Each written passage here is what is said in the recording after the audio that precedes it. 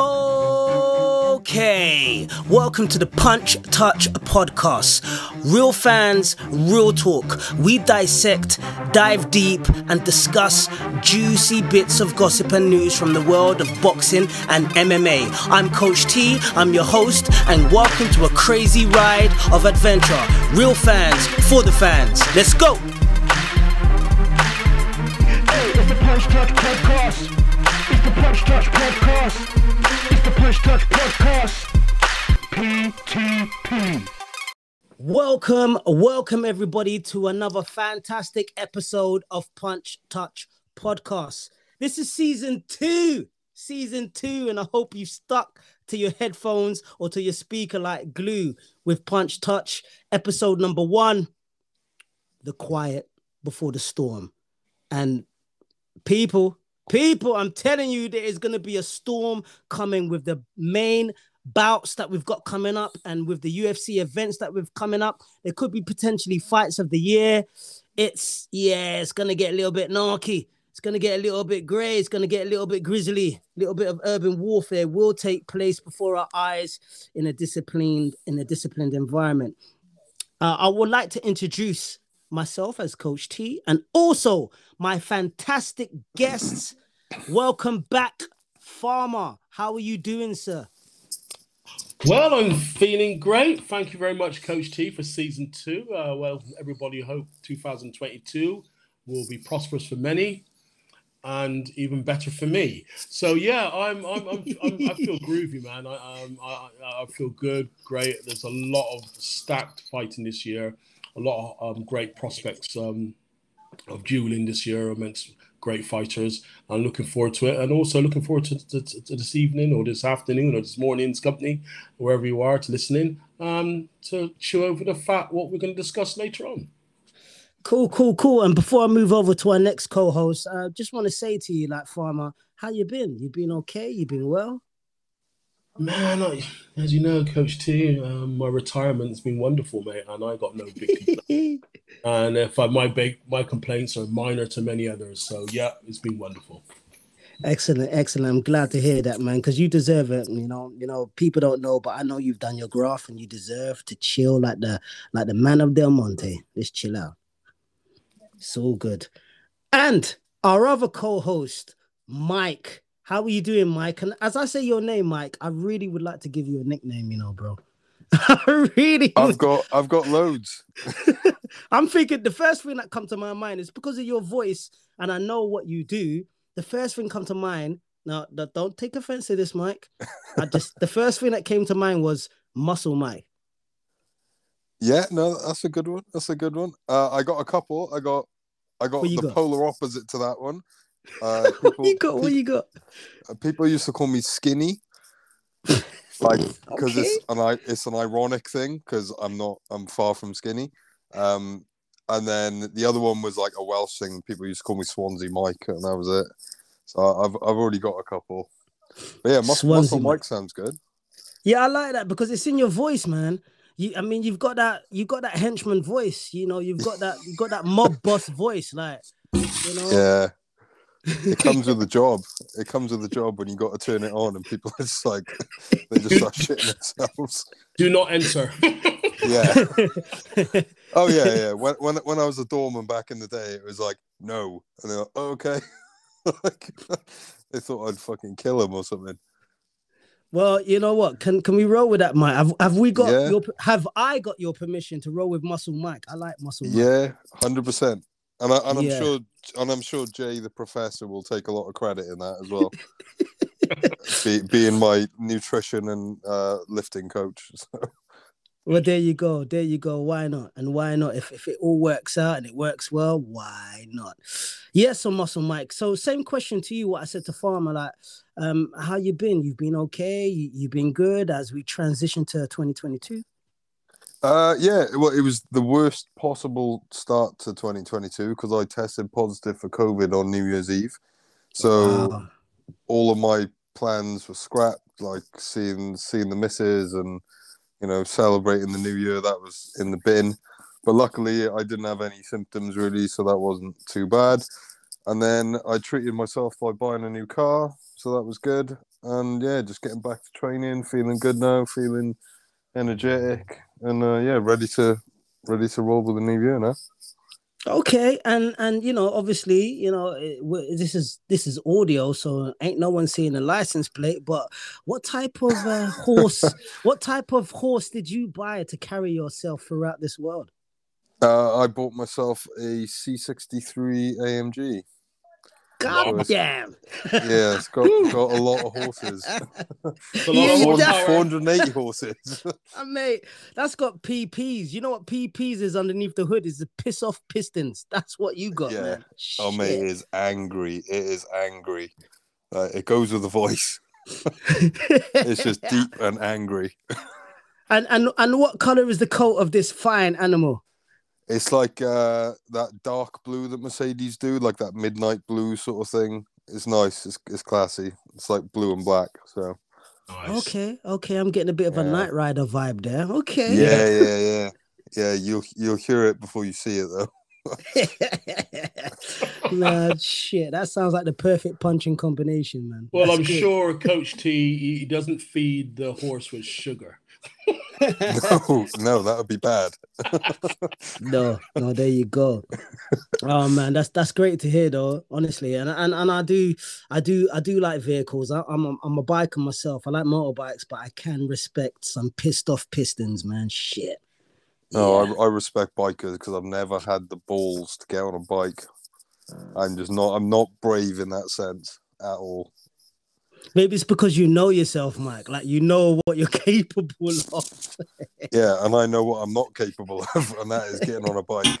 No thanks. You people are crazy, honestly. Yeah, but you're not wrong there, mate. You're not wrong there. And speaking of crazy people, let's talk about two crazy people. So, speaking of crazy people, let's talk about two individuals that get a little bit cray when they get into their beast mode in the ring, in the boxing ring. I'm talking about Eubank Jr. versus Liam Williams. This is on February the 5th, 2022, Saturday. It's at the Motorpoint Arena in Wales. We've got Eubank Jr. has got 31 wins, 2 losses. We've got Liam with 23 wins, 3 losses. The ages ain't too far apart, gents. We've got Eubank 32. We've got Williams 29. Their heights are very similar. 5'11" for Eubank, 5'10" for Liam. The reaches are very similar. And personally, I think they're both game, and I think they can both win. I do think they both have the tools to beat each other. However, if I was a betting man, I'm gonna be honest. If I was a betting man, I would go with Eubank Jr. if it turns out to be a bit of a brawl. I go with Eubank Jr. if it turns out to be a brawl, because Eubank Jr.'s got a good chin on him. But Liam, he's got a tank that lasts for ages. Like, his tank and his is phenomenal. And if he can apply that pressure, it may put Eubank under pressure and he may succumb. I want to go to Mike with this, because Mike, Swansea, you said that nickname about Swansea and you being from those beautiful lands where good food and good animals are grown. What do you think about this fight? To be honest, I've not really seen much of Williams. I know he's coming off a loss. Is that right? He's coming off a unanimous decision loss.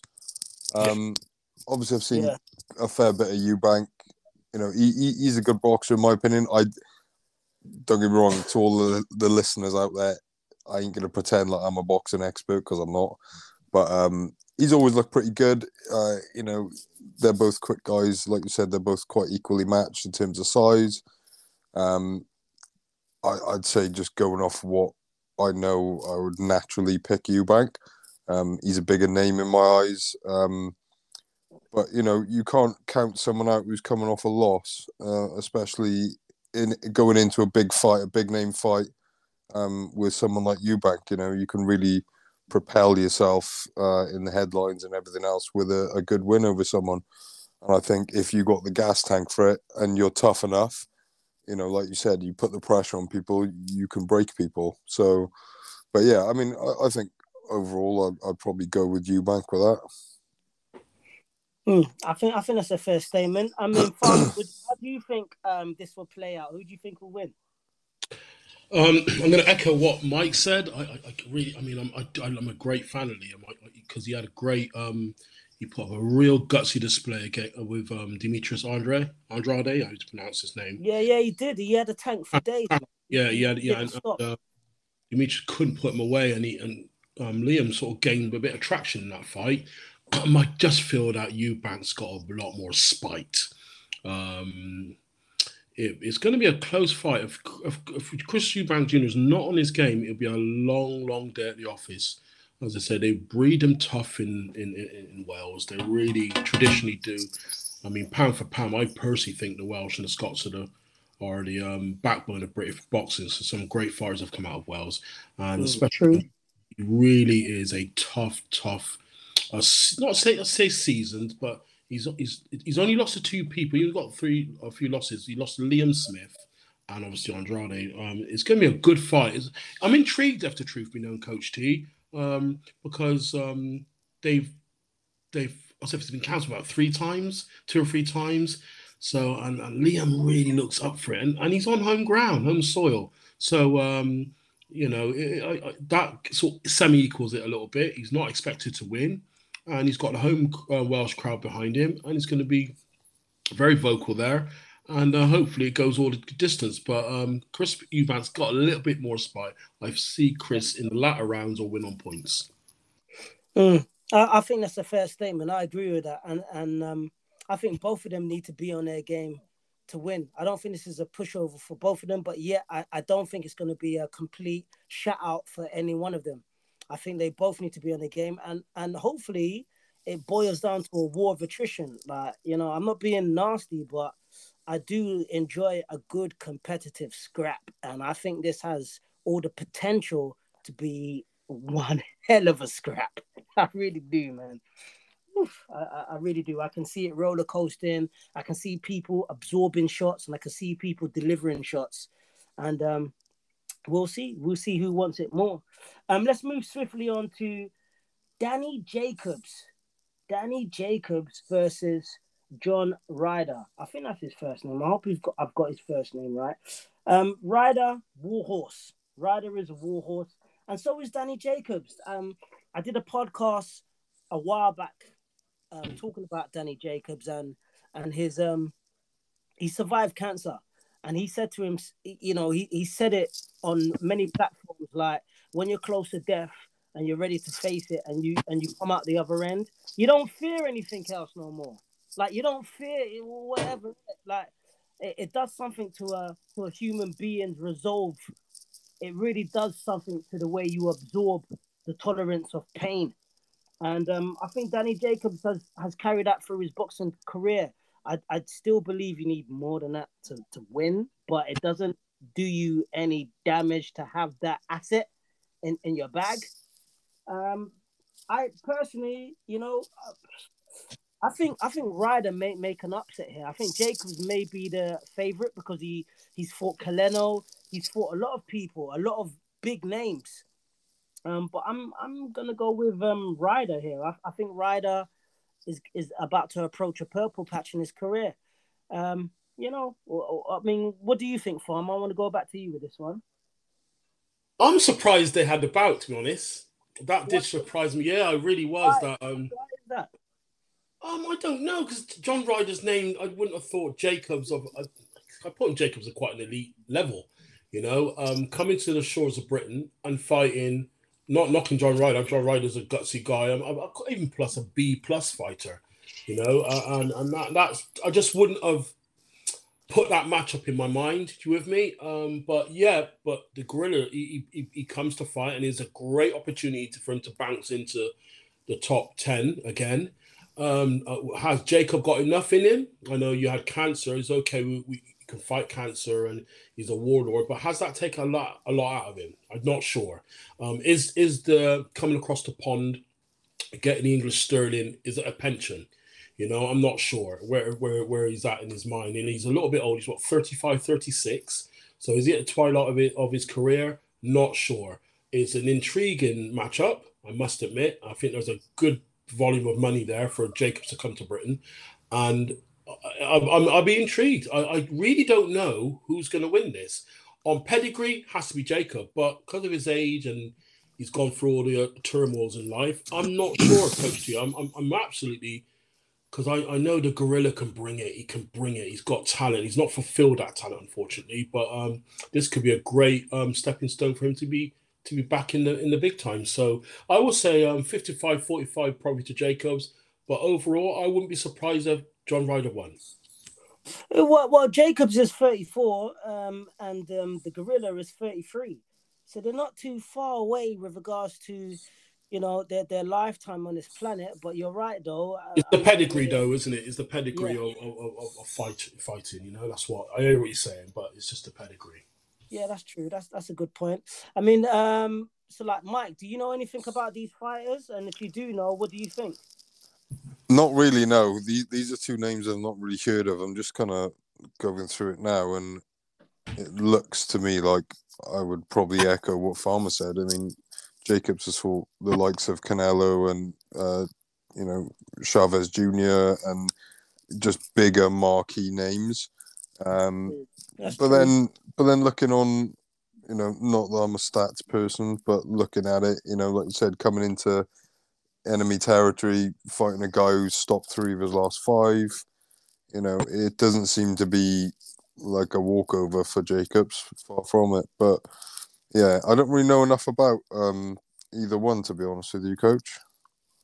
Yeah, well, I think you know enough to make a comment, and what you said there, I think that it does echo with what Farmer's saying. To be honest, there is bigger names, bigger pedigree, more experience with dealing with the higher levels of boxers. And speaking of higher level of boxers, I mean, what I'm about to say, are they still higher level? Are they? I mean, I would say they're in a twilight of their career. I mean, personally, I think they could both make a Netflix series. I think Khan may have done that already. But, Khan versus Kell Brook. Amir Khan versus Kell Brook. We've got that coming. Manchester Arena, United Kingdom, February the 19th. Saturday, of course. Khan versus Kell Brook. Khan's got 34 and 5, and I know a couple of those fights have been in some let's say, I'm trying to be polite here, not so elite corners of boxing and class as a professional boxing fight, but at least he's kept himself going, he's kept himself ticking over. And we've got Kell Brook, he's got 39 wins, 3 losses. Khan's got 34 wins, 5 losses. Both of them are 35 years old. Both of them are 5'9", and both of them have big egos with expensive wifeys. I'm gonna throw this out. Anyone can chime in if they want to, but who do you think's gonna have this? Brook. Straight away, Brook. Yeah, I've got Brook, but if Khan boxes and don't get into what he should, his speed's too fast for him. If he keeps outside, he can win on points. Because you alluded to earlier on, Coach T, is the ego. They've really, really been at this for the last 13, 14 years. And it could be a slugfest. It could be 4 rounds of wildness. But I believe if Khan uses his boxing ability, go through some of the forums and vlogs, when he was younger, he did outbox. He used to school Kell Brook. So, I mean, admittedly they were younger, but Khan has a speed, but I don't know if he still can pull the trigger. They're both sort of semi-shot. It's going to be a good fight, I think, because there's a real needle here. There's a real need. I don't think they care about world titles and titles. It's just they want to get one-upmanship before someone retires. Yeah. I'll go with I'm gonna go with Kell Brook as well, to be honest. And Farmer, did I mishear you? But who did you say? What was your prediction? Well, I feel if Khan boxes, he should win. So you're going with Khan, yeah? Yeah, if he boxes, if it goes into a war, Brook will win. I think Brook will KO him. You know, I could see that happening, and I mean the stats are not that far apart. I mean, Brooks got like a 69% KO ratio based on his record, in his record. So, you know, I mean, if they were, Brook does have the advantage of heavier punch, but I would go with Brook, to be honest, and he does war very well. Like Brook has been in wars with, I mean, El Spence. He went up double weights with Gennady Golovkin, and that you get experience with a war, but it also takes a piece of your soul, man. So I'm interested to see how much does he have left of that warring capacity, and really Khan as well. You know, they say as you mature in age, you kind of lose your speed. I think they say that power is the last thing to leave you, but you do lose the speed. Has Khan still got the speed? Is he still good? Has Brooks still got some in the tank? Is his chin still durable? I think there's a few questions there that will be answered. Yeah, I think it depends who's up for it as well. You got to think of the time that they're at in their careers. It's the reasons for them fighting. You know, purely just a payday, or like Farmer said, one-upmanship, or you know. And to be honest with you, I've never been the greatest fan of Khan, but I've always wondered how anyone could come back, especially their chin and like you said, their soul, when Canelo knocked him out 5 years ago, nearing on 6 years ago now. I kind of edge towards sometimes like when you get knocked out that viciously, there is just a piece of you that you never get back. And I also think your chin's affected as well. So like Farmer said, I think if he stays on the outside and he boxes, he could run away with a decision. But, you know, I'm leaning towards him if he does get into a bit of a war because of how heated it's been. And, you know, if he fights off any sort of emotion and he gets into a war, I think he could get KO'd. Yeah. Yeah. That's a good point. That is a good point there. There's a lot of questions there. And considering that we're talking about people that, you know, two human beings that are kind of, they're past their prime, that's for sure. And the questions that you've posed there, Mike, it does make sense still, you know, because Khan's had, if you was to have a high Khan knockout, I ain't hating on Khan, I'm just being real. Like he's had some, you know, newborn baby giraffe legs gone knockouts, man. So, yeah. I mean, Christ, the Canelo one, that was one of the most savage ones I remember in recent times. You know, that was a whiplash knockout. But it was very heated, though. I don't know if either of you saw the pre-fight. You know, they both seemed very up for it, and I kind of got the sense that, I don't know whether it's, you know, they're obviously seasoned veterans or if they're keeping a good poker face, but Brook just seemed a bit more up for it. Brook's got a real hatred. I don't know what's happened. Yeah. What's going on? Khan seems to get under his skin for some reason. Yeah, and whether that's, you know, gamesmanship and Khan knows that and he's just staying cool, calm and collected or whatever.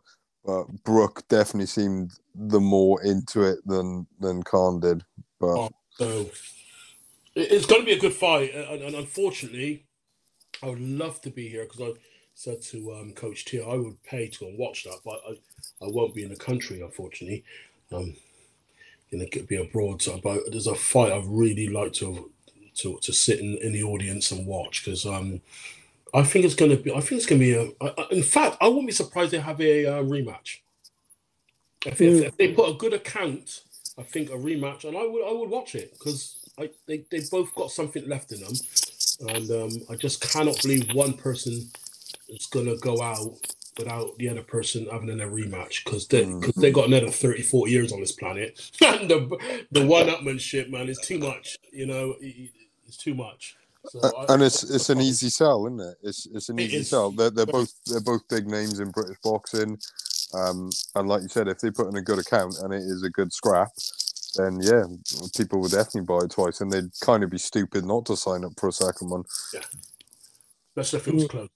Yeah. All the stats say it's going to be a close fight, gents. I mean, They both debuted respectively in 2005, 2004, and the total pro rounds that they boxed is Khan's boxed 232 rounds and Kell's boxed 220 rounds. So I mean they're really close in stats, like not just their height, reach. It does seem like a perfect storm. Yeah, and also the weights. I mean, they're not young. They've both been inactive for a period of time. Also the weight. They both sort of Kell generally struggles on the weights. That's a big factor. And they've both been inactive, haven't they? So it's a pretty 50-50 fight, you know, as Mike said. Kell does look like he wants it, but sometimes our emotions can get carried away and it can take a lot of energy because he's been chasing Khan for over a decade. So it's going to be interesting, very, very interesting. Yeah, and they've got a potential to launch a fight for a belt as well. Because I'm looking at these stats in front of me and I'm surprised. Like they've been inactive for a period of time, respectively, but Khan's like ranked number 11. He's top 20, top 15 in the WBC. The WBCs, that's the green belt, that's the money belt. That's the Mayweather belt. Like that's the WBC is a significant belt that can help to change one's life financially and status-wise. And Kell is respectively number 13 ranked in the WBC. So, you know, like I'm surprised at that stat personally, and I don't want to go into the politics of boxing because that can get really dirty, like shitty puddles. It can really get really dirty and shallow, but it is what it is. So I'm not sure though, Coach T, they'll be relevant for the bigger young names. They're relevant for us in the British Isles, as Mike said. I'm not sure if they're, unless one of them put on a phenomenal performance and wants to pursue his career, maybe. But I just feel that at domestic level, I think that one or two fights between them two, I think that's it, mate. Because they generate more money with just them two than the world. 100%. You know, a lot more. So why take the risk? Keep at this. Have a close fight. Have a controversy. Then have a second one. They both walk away with millions. More than within a world fight because people in Britain will want to see it and it will sell seats. You know, and it's got that Yorkshire Lancashire feel again, hasn't it? Do you know what I mean? It has that as well. So it's a big thing up north. So yeah, it's something I would be definitely intrigued. Yeah. I just wish it was done a bit sooner when they were both in their prime and you know, not so many in between wars before they've managed to collide. But it is what it is. Boxing is what it is. And hopefully it's going to be a good fight. I think it will be a great fight with a needle. Now, speaking of good fights, I'm looking forward to this. Season 2, Episode 1, The Quiet Before the Storm. UFC 270, the first pay-per-view of 2022. Whatever you feel about Dana and his crew, whether you like him or you don't like him, mate, that octagon will put on a display of determination, guts, willpower, struggle, joy, hatred, love, passion, defeat, glory. Mate, it's a formula that does work in this modern day gladiatorial arena type of thing. It does work. And Francis Ngannou versus Cyril Gane. A lot of people are touting this to be like one of the best, potentially the best heavyweight contest in a long time. I mean, these guys, like their background stories, they're both fighting out of France, but I believe Cyril's from a French colony Caribbean, isn't he? Guadeloupe, Caribbean, Guadeloupe family. Guadeloupe. And you've got Francis is from the Cameroon. But they're both fighting out of France at the moment. They've sparred together. They know each other. They've seen each other along their path. They both have stories of some slight hardship and some joy and whatnot. And they both got their own individual styles. This is going to be, I think, I'm hoping it could be one of the greatest heavyweight contests that we witnessed in a long time. These are two monsters, absolute friggin' monsters. I mean, Jesus Christ, you wouldn't you need to have some form of combustible weapon, some form of tool if you were to ever come up to them in a pub in a Witherspoons, because there ain't no ref gonna help you, man. They're beasts, absolute beasts. So, quick look at the stats. Francis 16-3, Cyril 10-0. Doesn't know defeat, even in kickboxing. Doesn't know defeat. Hasn't had a sniff. Hasn't had a drop. Hasn't had a taste. Francis got experience. Francis is 35. Cyril is 31. They're both 6'3". Wow. I mean, the reach is negligible as well. Francis got 83-inch reach. Cyril's got an 81-inch reach. First of all, Farmer, who do you think is going to have this main card event on Sunday, Greenwich Mean Time, the 23rd of January at 3 o'clock in the morning? Who do you think's going to have this? First, I'd like to open Coach T and also to Brother Mike. I think this is great for world fighting, because it's probably the first time for a long time we've got no North American or South American involved in a heavyweight. And I think that's a testimony to France itself and Europe, which is brilliant. That's number one. Number two, I'm a little bit one-eyed biased. I'll always back my Caribbean brothers. But I think Cyril is going to have to do a Mayweather. Use his skill sets, keep the monster at bay, and if he can continue and be patient, he can have victory very similar to Derek Lewis. But if he doesn't, he has to be alert for 25 minutes, because as we know, France has got an equalizer, which no human being right now out there at the moment has that. I'm going to go with Cyril, because he doesn't know defeat and he knows Francis. There's neither amongst the coaches. And I just love the way Cyril's very composed. He has that Muay Thai background, basketball background. He knows to work distance, and he doesn't need to get into a war with Francis. But if he does, he's going to go to sleep. I feel Cyril will use his counter skills, and his mobility for a big man is incredible. He is the new breed heavyweight, and I'm going to slightly edge to Cyril Gane. Good point. I hear you, man. I hear you. Muscle Mike, what do you think about this, man? Yeah, quite similar to what Farmer said. It's a case of Cyril Gane is the new breed of heavyweight. You know, you got guys very much like him now, where their skill set is so much higher. I think although Francis has improved a lot since his early days in the UFC, I mean, you could see that in the second fight with Stipe. His skill set, I think, is still a fair bit behind Cyril's in terms of, you know, speed, technique, just fight IQ. I think Cyril's fight IQ is much higher. He's a very patient fighter. You know, you look at the Derek Lewis fight, he took his time. He didn't rush it. It was a perfect performance where he put him away late in the fourth. And as heavyweights, I think there's always that temptation to, you know, go for the kill because you only need that one shot. But yeah, I think Farmer broke it down really well. I think it is a case of, you know, he either gets knocked out and he gets caught, or he's going to dance around him a bit. And I think a lot of it is going to depend on the rhythm that is set in the first opening 2 rounds. You know, I think Francis has historically got quite frustrated. I think in the Stipe fight, he got very frustrated. He got put off of his rhythm. And even, you know, the really boring fights with Derek Lewis, where he lost, he wasn't able to get into that groove where he could land that killer blow.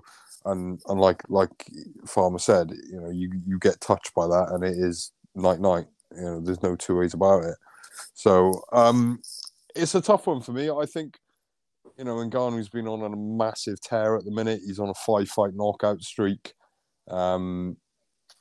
he has improved a lot, but I want to go with the smaller guy. I'm going to go with Cyril as well. I think he's a smarter fighter. He's got more tools in the toolbox. And yeah, I just think, well, I'm hoping he can pull it out, to be fair. I think that's a good point. Here's another interesting question. I'd like to get you guys' perspective on it. First of all, with Mike, because Mike, you're a ground guy. Mike, you got that ground warfare. You got that mat militia, that ground warfare. If it goes to the ground, I know Cyril has got submissions, but based on that last fight with Francis getting the back, I think he got Stipe in a seatbelt maneuver. He got his back, which was very surprising because Stipe does have experience on the ground, and Francis is quite strong. How long that endurance strength lasts while you're grappling, I don't know. But do you think on the ground, who do you think will have it on the ground and why? Well, it depends if you're the hammer or the nail. Is the answer to that?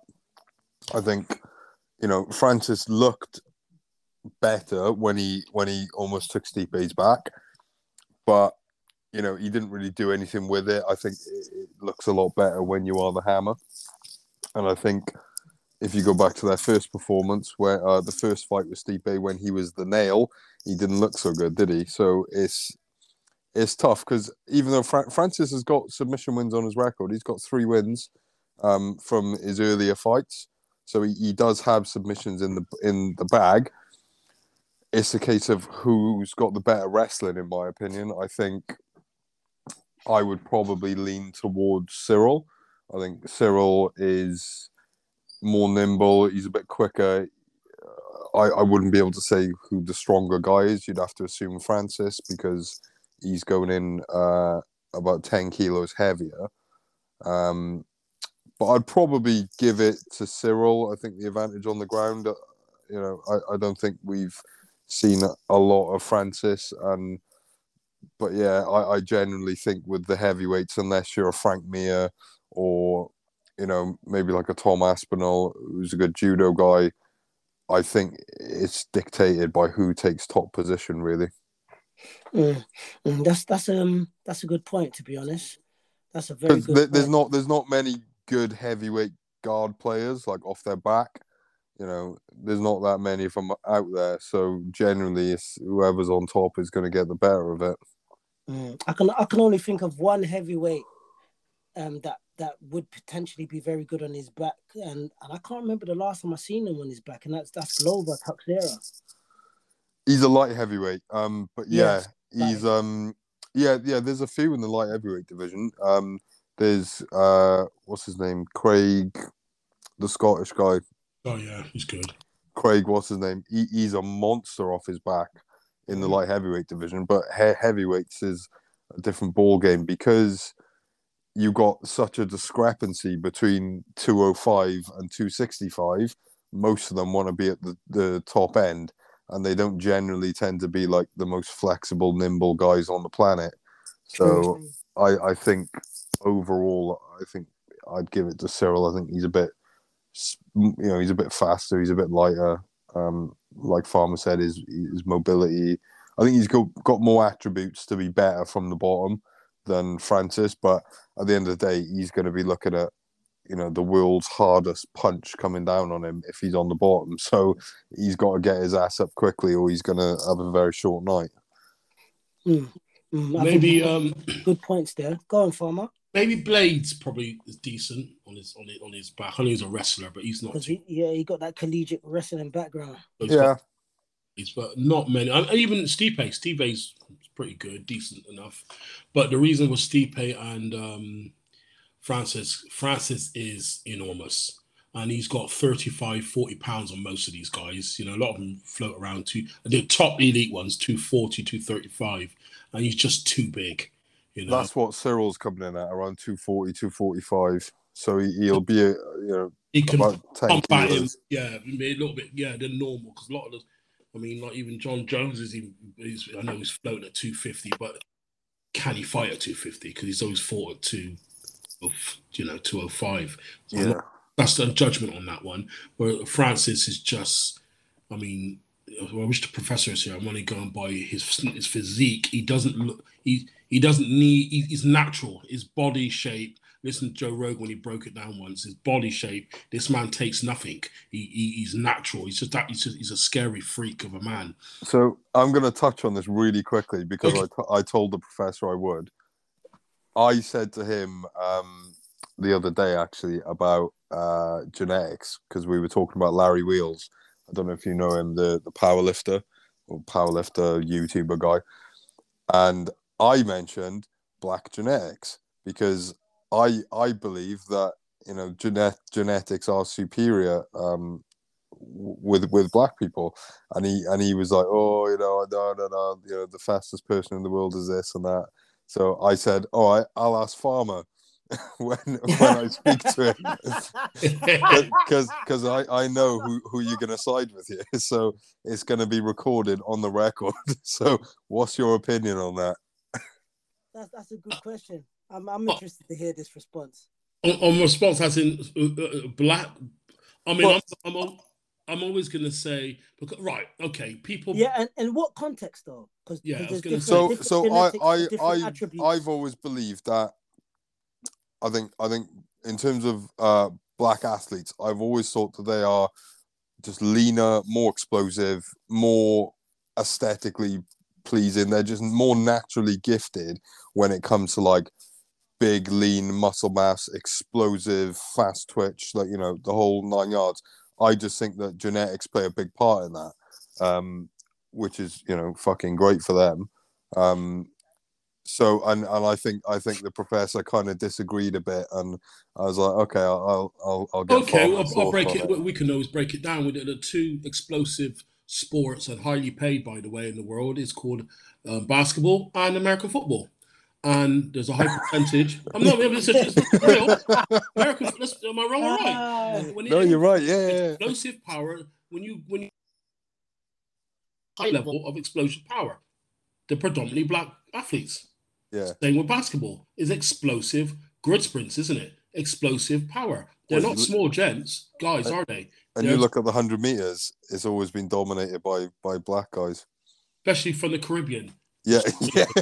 Okay. Just chuck that So one in so there. so let me play devil's advocate here then. Oh, what about the arena of a sport that's very, very old, of World's Strongest Man with Atlas Stones and Yeah. That's drug fuel. That's drug what fuel. about that with That's drug Scandinavians fueled. dominating that? I'm curious. That's what drug do you think about fueled. That is drug fueled. And I think that's static strength. It's not explosive power or lean muscle mass, is it? Like those guys eat a ridiculous amount to get to the size that they are, and I think when I think of like I said, like black genetics, I think more explosive, more lean, more muscular. You look like Ronnie Coleman and those types of guys who've got that just freak genetics to be super muscular, super lean, super explosive. I think strongman is very, there are explosive movements in it, but I think a lot of it is isometric static strength rather than, and like Farmer said, is very drug based as well. So do you think those isometric static exercises and movements could that be leaning towards the DNA attributes of Scandinavians that have done very well in that? Yeah, possibly. I think the upbringing and the bloodlines, and I'm a believer in all that. I think your heritage and what you've grown up in and what your ancestors have grown up in do have a determinant factor on things that you're good at.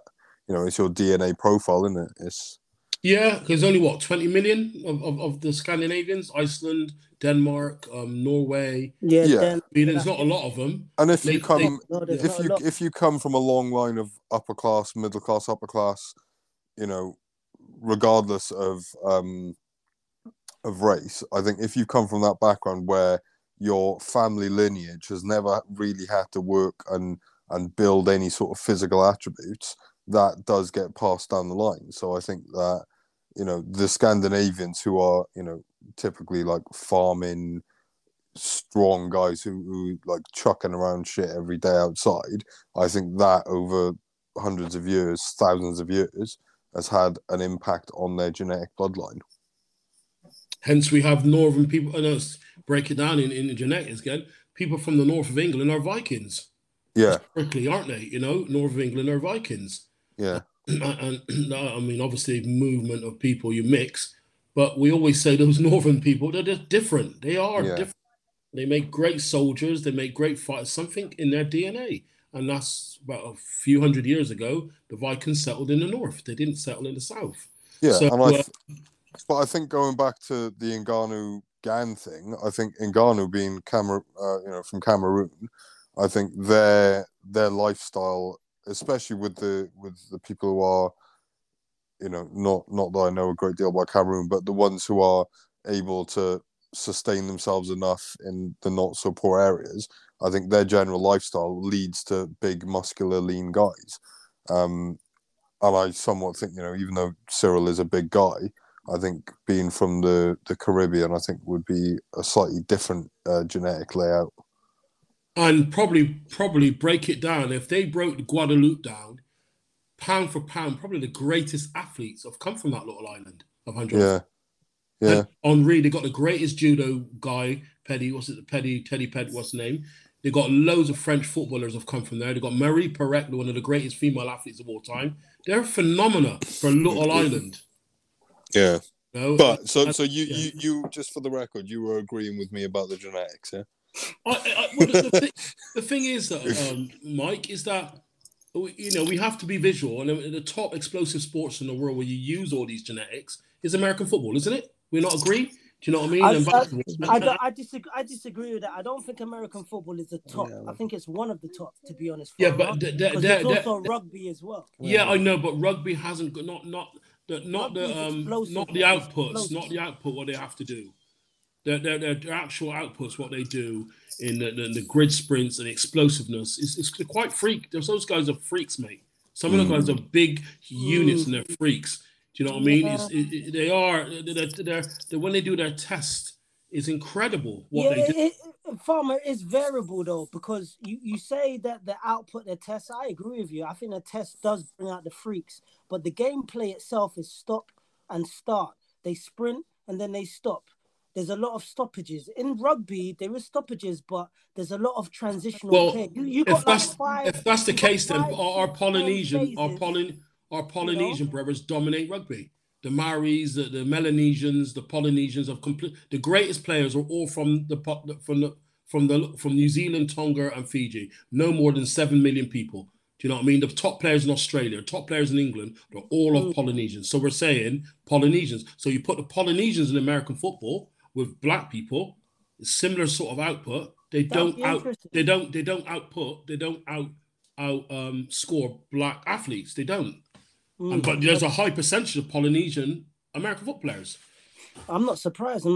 And speaking of those from smaller countries, let's keep this on track now, because I do want to give a little bit of kudos to the co-main event of UFC 270. We got Brandon Moreno, I should say, against Deiveson Figueroa. I mean, this is a free fight trilogy. Like, these guys can throw down. They're small guys, complete polar opposites to the monsters, the Godzilla monsters, the King Kong monsters that we were talking about. These are complete opposites, but my gosh, they will sting you and like some ravaged hornets. These are seriously monsters in their own right. We got Brandon. Brandon the champion. Ain't he the first Mexican flyweight champion? That's correct, yeah. First Mexican champion. Born, Mexican champion. Boom. That's massive. That's absolutely massive, considering how long the UFC has been in existence with so many countries taking part. And we've got, Brandon, 28. Deiveson's 34. 5'6" for Brandon, 5'4" for Deiveson. Respectively, they seem to be equal at weight. I get the impression that Figueroa is kind of maybe a little bit more difficult making at weight, but that's just the speculation. And the reach is negligible as well. Brandon's got a 2-inch advantage reach, but they've had a free fight trilogy. I mean, gents, I mean, what do you think about this co-main event? Is this? I want to go to Farmer with this one. Farmer, do you think this may possibly, if it clashes the way it clashes, could it possibly overshadow the main event if these guys get out in the third? I say yes. And the reason why I say that, Figueroa has got a longer time now because he struggled with the weight last time. So he had a longer camp now. I'm not saying he's going to win, but it's going to be a close fight because the first fight was a good fight. Brandon is he's like a cult hero now, isn't he, in Mexico? And he's such a nice, sweet guy. You know, he does a Spanish version of the commentary. He's a life-changing experience. He's fulfilled. I mean, it's about his mindset. Figueroa needs, because Figueroa got damaged in that second fight. I think it's going to be very, very close, and it's going to be a barnstormer. I don't know who's going to win, and I'm being honest. I don't know. I can't pick out of these two. I really can't. Okay, well, I'm going to throw my Kango into the ring. I ain't going to say hat. I'm going to throw my Kango into the ring, and I bring Brandon Monroe. I think he's going to take it. Muscle Mike, what do you think about this? Do you think is Figueroa going to come back? Is Brandon going to defend? What do you think? I'm going to say Brandon. I think the first fight was very close. I think I actually had Brandon winning that first fight. The second fight obviously solidified it. I think he is just such a scrappy hornet, like you said. I think Figueroa is a bit more muscular and probably carries a bit more power. I agree. But Brandon he's just, I mean, they're both so fast, but he is like another level and he's so scrappy. He just got the classic heart of a Mexican fighter. Like he is just that way inclined and he don't stop. And I think, I personally think you'll come away with it. I think it will be closer this time. I think maybe Figueroa got a bit emotionally involved in the second one because I think he was kind of pissed off that, or from what I remember, he was kind of pissed off that he was even having to give him a rematch. But yeah, I'm going to pick Brandon. Okay, I hear you, Muscle Mike. I hear you. One last quick question for you guys, and I mean, I wasn't going to do this, but I am going to do this. I really want to get my co-host perspectives. I want to get both of your perspectives on this, and I really want to provoke some fantasy thought from both of you. Now, I ain't talking about no lazy foreign type of thing. Okay? I ain't talking about none of that. No penthouse discussions. I ain't talking about that. But first of all, Farmer, could you name one or two future fights that you would like to see, whether that's in boxing or UFC? UFC, in fact, I'm seeing John Jones versus Cyril Gane. Oh, woo, that would be interesting. I don't care if Cyril wins or loses or draws. I want to see them two. I want to see. I want to see John Jones be tested by a tremendous athlete. Who's probably got similar skill set, if not superior to his. And to see John Jones and defeat, because John Jones is to me, without hands down, the greatest UFC fighter of all time. The reason being, he's the only fighter in history, probably only will be, who beats you at your own strength. If he can beat Cyril Gane at his own skill set, there's no more debates because he's done it with every fighter he's fought. If you're good at grappling, he beats you at grappling. If you're good at kickboxing, he takes you on the kickboxing. He's incredible. That's his biggest challenge in fighting right now. That's one. The other one, I'd like to see Max against the Australian guy again. Oh, okay. Yeah, I do. Yeah, I want Max to. Yeah, I want to see that.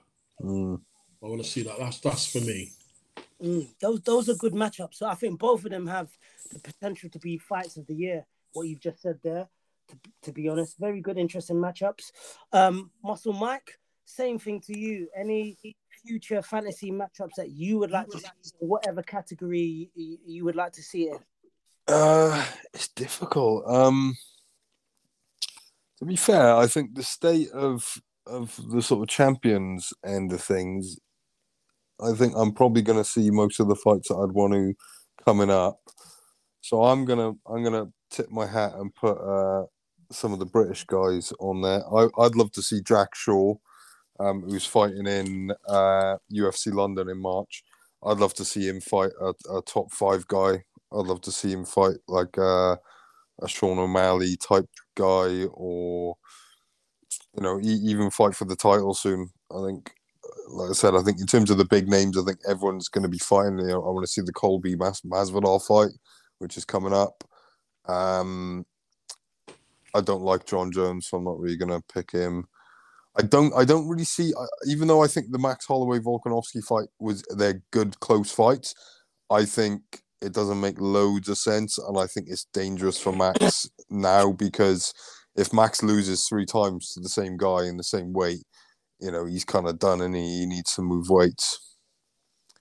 But I'm going to shout out the British guys, and another big British guy, Arnold Allen, who's so underrated. He's 8-0 in the featherweight division at the minute. He fights at Birmingham, Team Renegade. Yeah. There's word that he's going to be fighting Dan Hooker, who's a massive fight for him.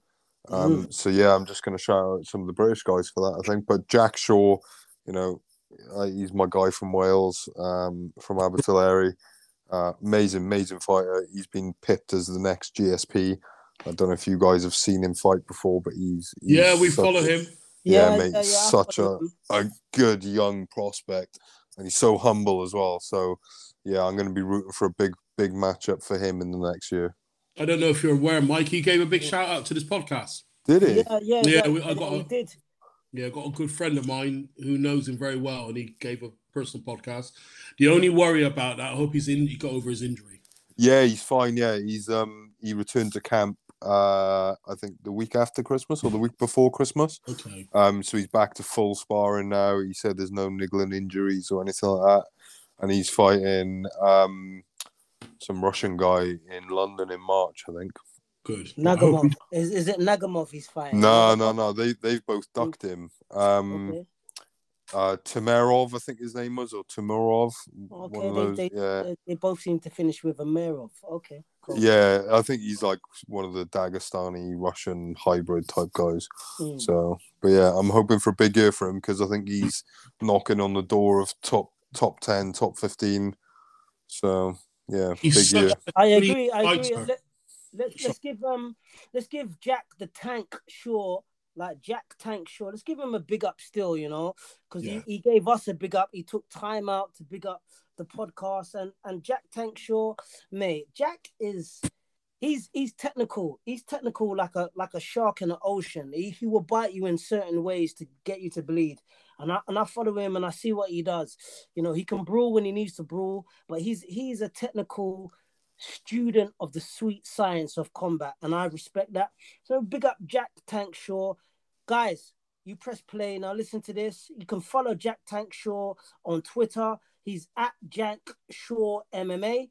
That's at Jack Shaw MMA. Follow him. Put his name in Google, and you'll get his stats pop up in front of your face. And he's a great character. He's a good guy, and he's diligent at his work. And yeah, just take a look. Take a look like I took a look, and also like he took a look at Punch Touch Podcast. I respect him, and I do respect those submissions. Mate, he's amazing. He's so good.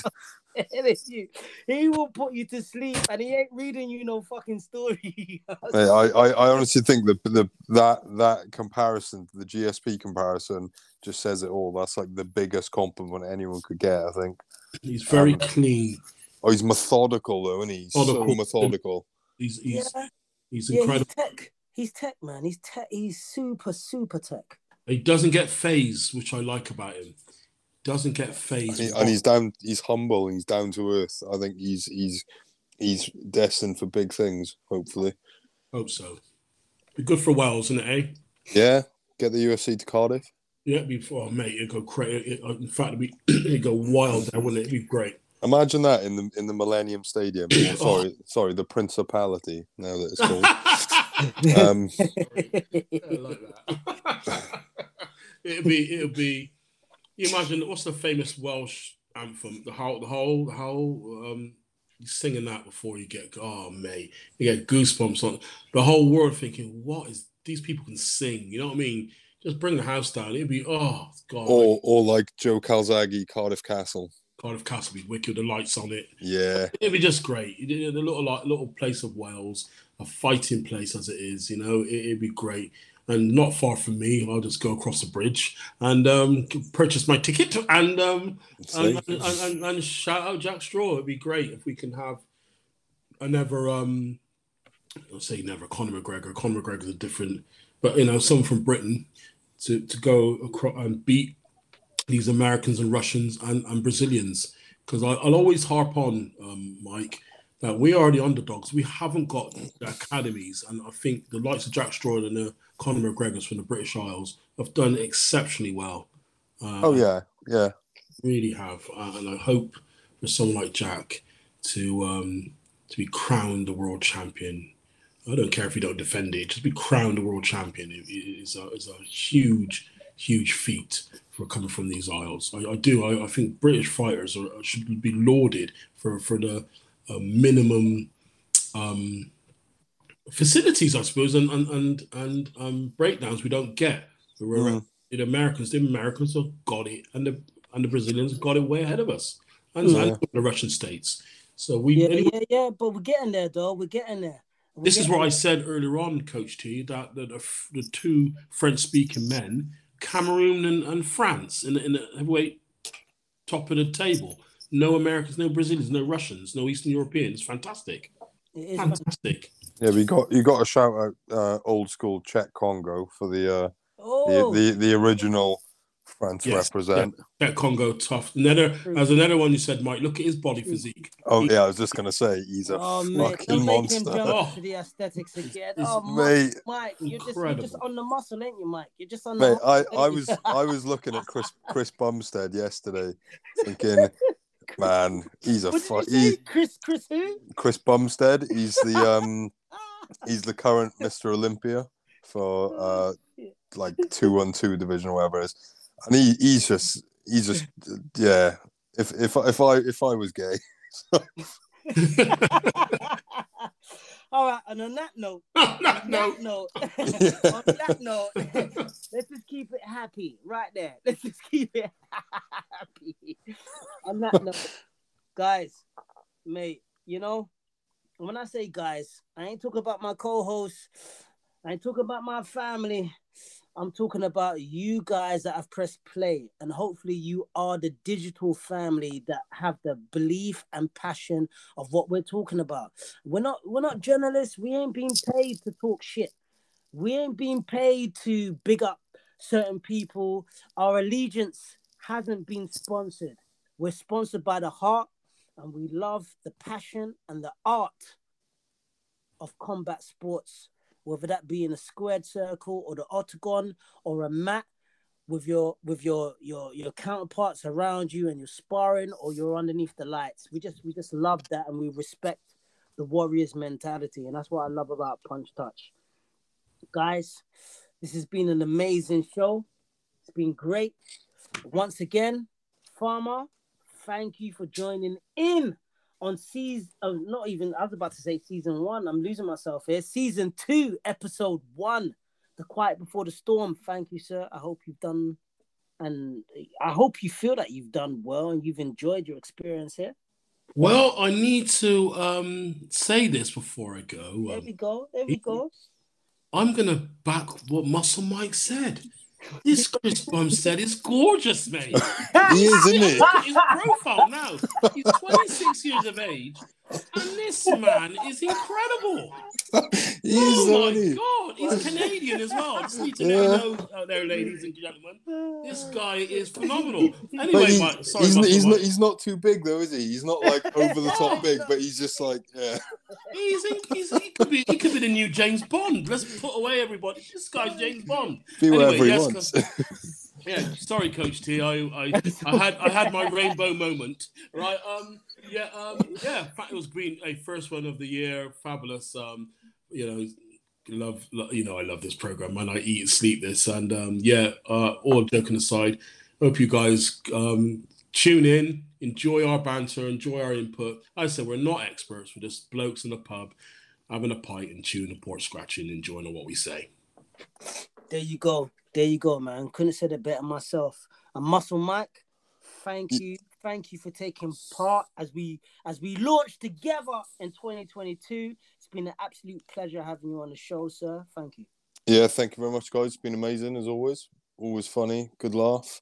Like Fam said, it's just a good bit of banter and good just chatting about fights coming up. So happy to do it anytime. There you go. Excellent, mate. Excellent.